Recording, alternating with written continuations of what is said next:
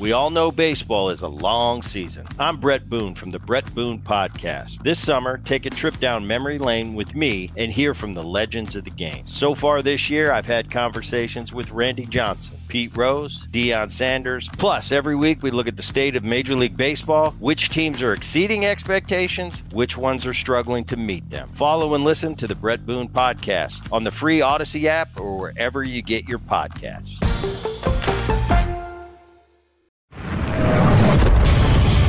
America faces a choice. This is Battleground America. Here's Tara Servatius.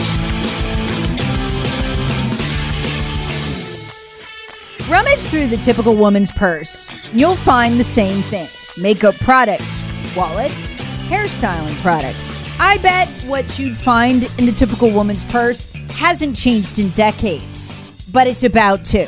In addition to all that, you're going to find Narcan. In the brave new world the Democrats are creating, we're all going to have to carry it. As the residue of the Chinese government, the cartel's wars against the people of this country can be found everywhere. Our sheriff here in Greenville County told me in an interview in December, they keep it at all the schools now for overdoses, fentanyl overdoses. Even our elementary schools, I asked. Yep, he said, you should get some too if you have kids. I placed my first order for Narcan after I watched a Florida police officer go into a drug-induced overdose on national television, recorded by another police officer's body cam. The scary thing, she had plastic gloves on. She was doing a traffic stop. The dust was in the air. It took multiple hits to bring her back. What is Narcan? Better look it up. You're going to have to know. It's naloxone. It's a medicine that rapidly reverses opioid overdose. Every mom should begin to carry it in her purse. All of us should have it on us all the time, because this is the world with our open borders the Democrats would have us live in. And this whole thing claimed a life over the weekend. We learned a 19-month-old at an Airbnb in Florida. Her parents found her dead in her crib, her face blue, her mouth with a white foam around it.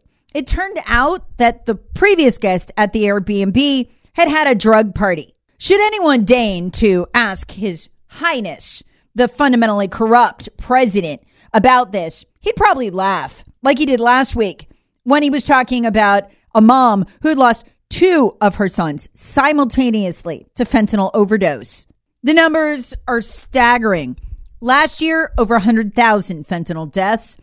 And just a few years ago, as it had been for decades, the number one killer of 16 to 24s was auto accidents. The number 2, either suicide or gun deaths from gun violence. Not anymore. The number one killer, shockingly surpassing all accidents, is not drug overdose. It's fentanyl overdose. This is what Joe Biden has wrought. Look, as conservatives, we're all big on personal responsibility, which is why we're the last ones who are going to get this. I'm big on personal responsibility, too. You shouldn't take drugs. But our sheriff has told me that even the marijuana that 50% of high schoolers will try before they graduate on average, it's been that way since the 70s, is now sometimes laced with fentanyl.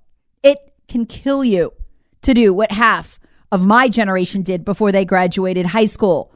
And as poor Derek Maltz, you've heard him on this podcast, former head of the Washington, D.C. Drug Enforcement Administration, has begged people to understand. This isn't about a bunch of dirty drug addicts taking drugs they shouldn't. This is a war from China, and it is intended to kill hundreds of thousands of our young people.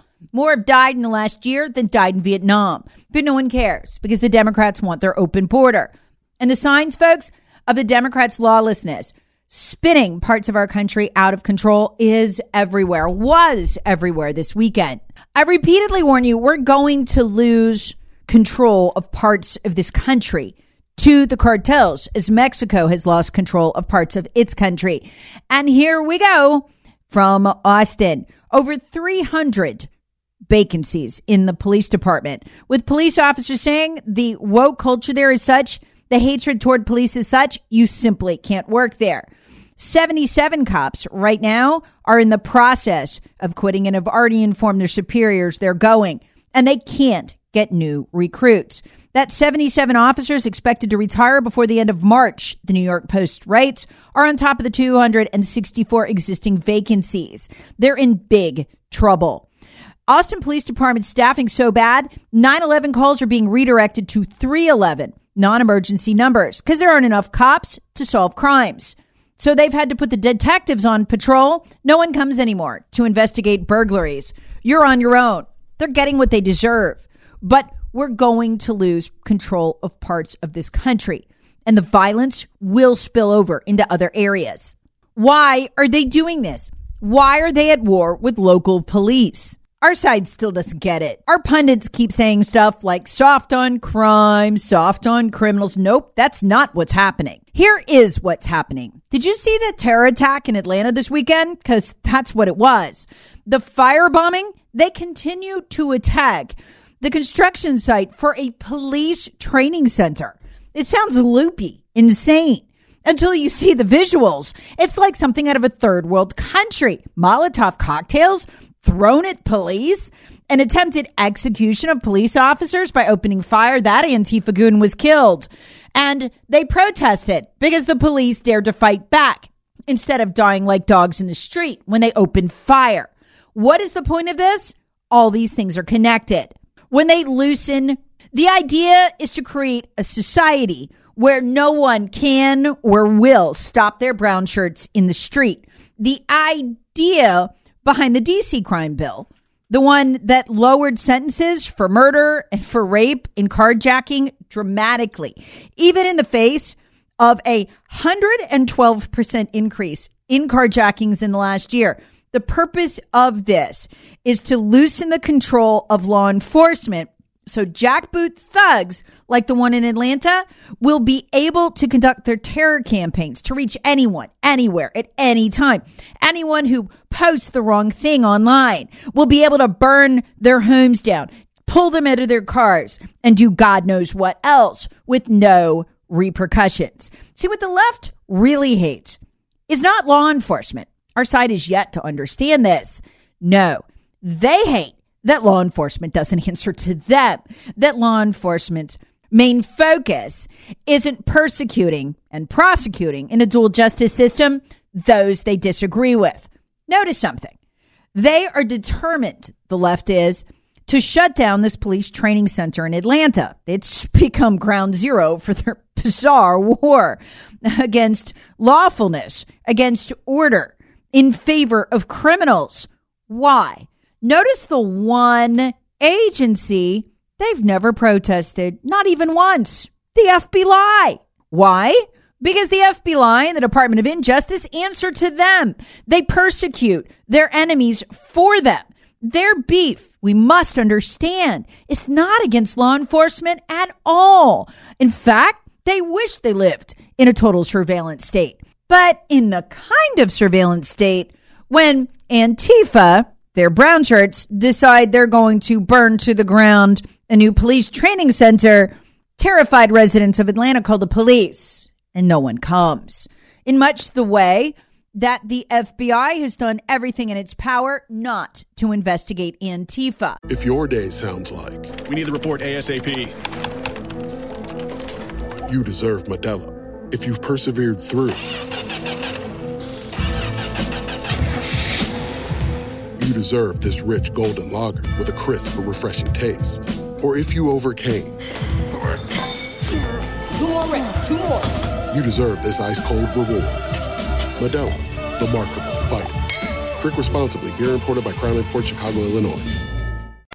And that is the moment they'll be all powerful. They can deploy their thugs anywhere, at any time.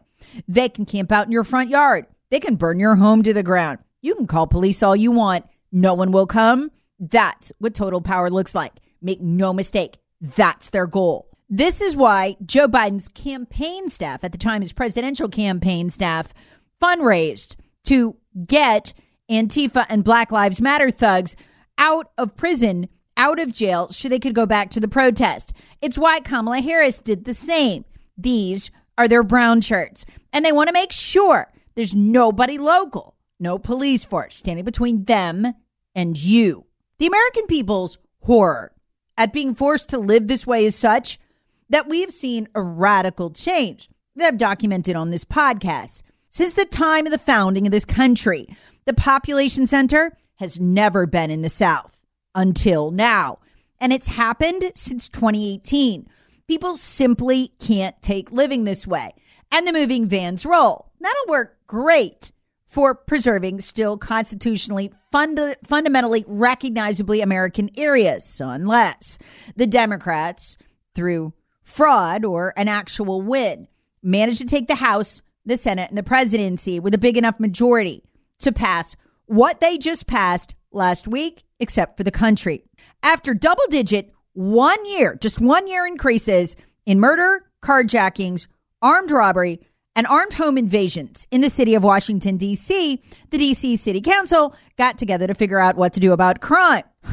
Obviously, dramatically cut sentences. And they passed it. It would have turned D.C. into much more of the Wild West, except that the Republicans control the House, and they passed a bill saying, that's not happening because D.C. is not a state, and so Congress can tell them what to do.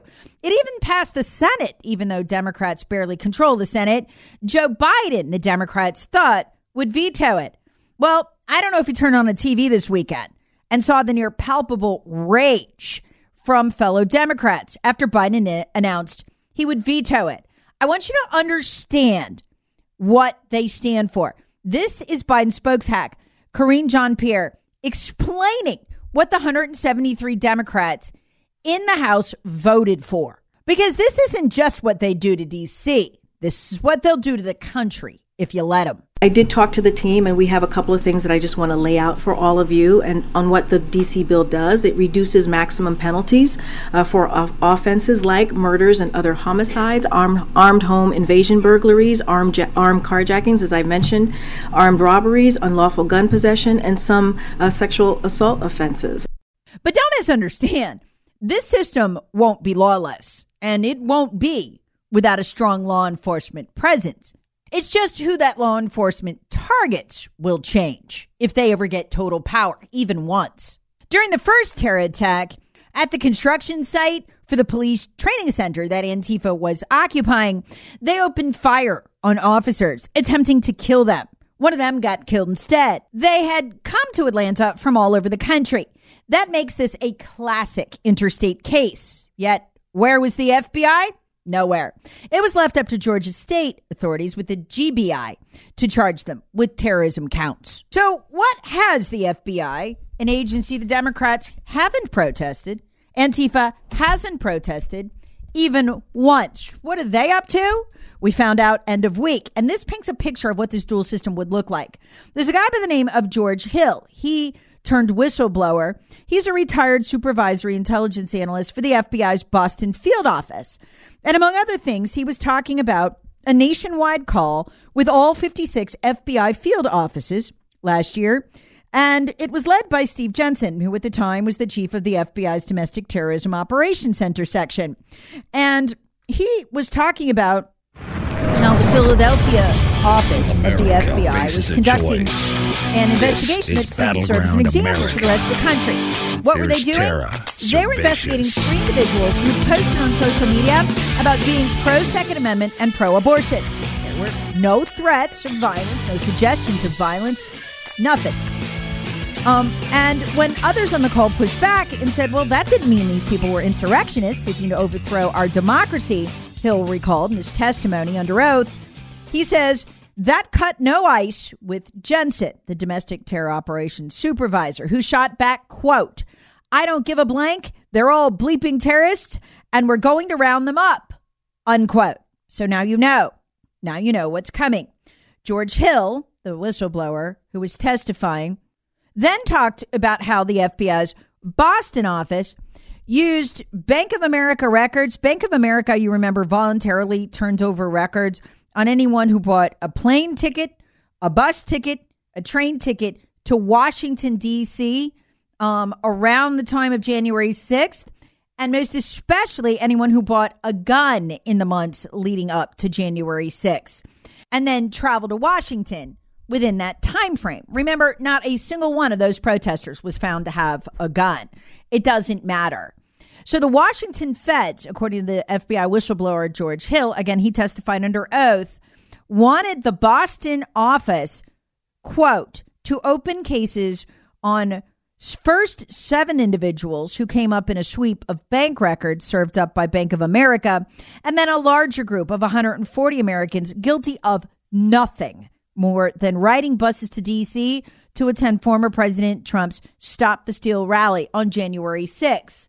These are the people who did not enter the Capitol or break the law in any way. It didn't matter. So while Attorney General Merrick Garland tells us under oath last week that, they're just having trouble finding the people bombing crisis pregnancy centers because they do it in the dark, they sure don't have any trouble finding people who merely rode to Washington, D.C. and peacefully and legally protested. Can you see the outlines of this monstrous new system that's coming? We can fight it by propping up the states. In the coming years, they'll only grow stronger as people hide behind increasingly powerful state governors who are willing to fight the federal government. But we've got to do one thing. We've got to make sure the Democrats don't win the presidency, the House, and the Senate with big enough margins to ram this down the country's throat, or we'll all live like it's Atlanta, with terror attack after terror attack, 911 call after 911 call, and no one coming to answer our calls for help. Battleground America with Tara Servatius. Please subscribe on the Odyssey app or wherever you get your favorite podcasts. Share with friends, family, and other free thinkers. Thanks for listening. Baseball season is heating up. Odyssey has you covered with the most entertaining coverage of your team. Stay locked in and in the know with the local voices you trust as they bring you unfiltered takes, recap games, react to the latest team news, and talk to callers. Listen to your favorite shows for free on the Odyssey app, Odyssey.com, your smart speaker, or in the car with Android Auto or Apple CarPlay.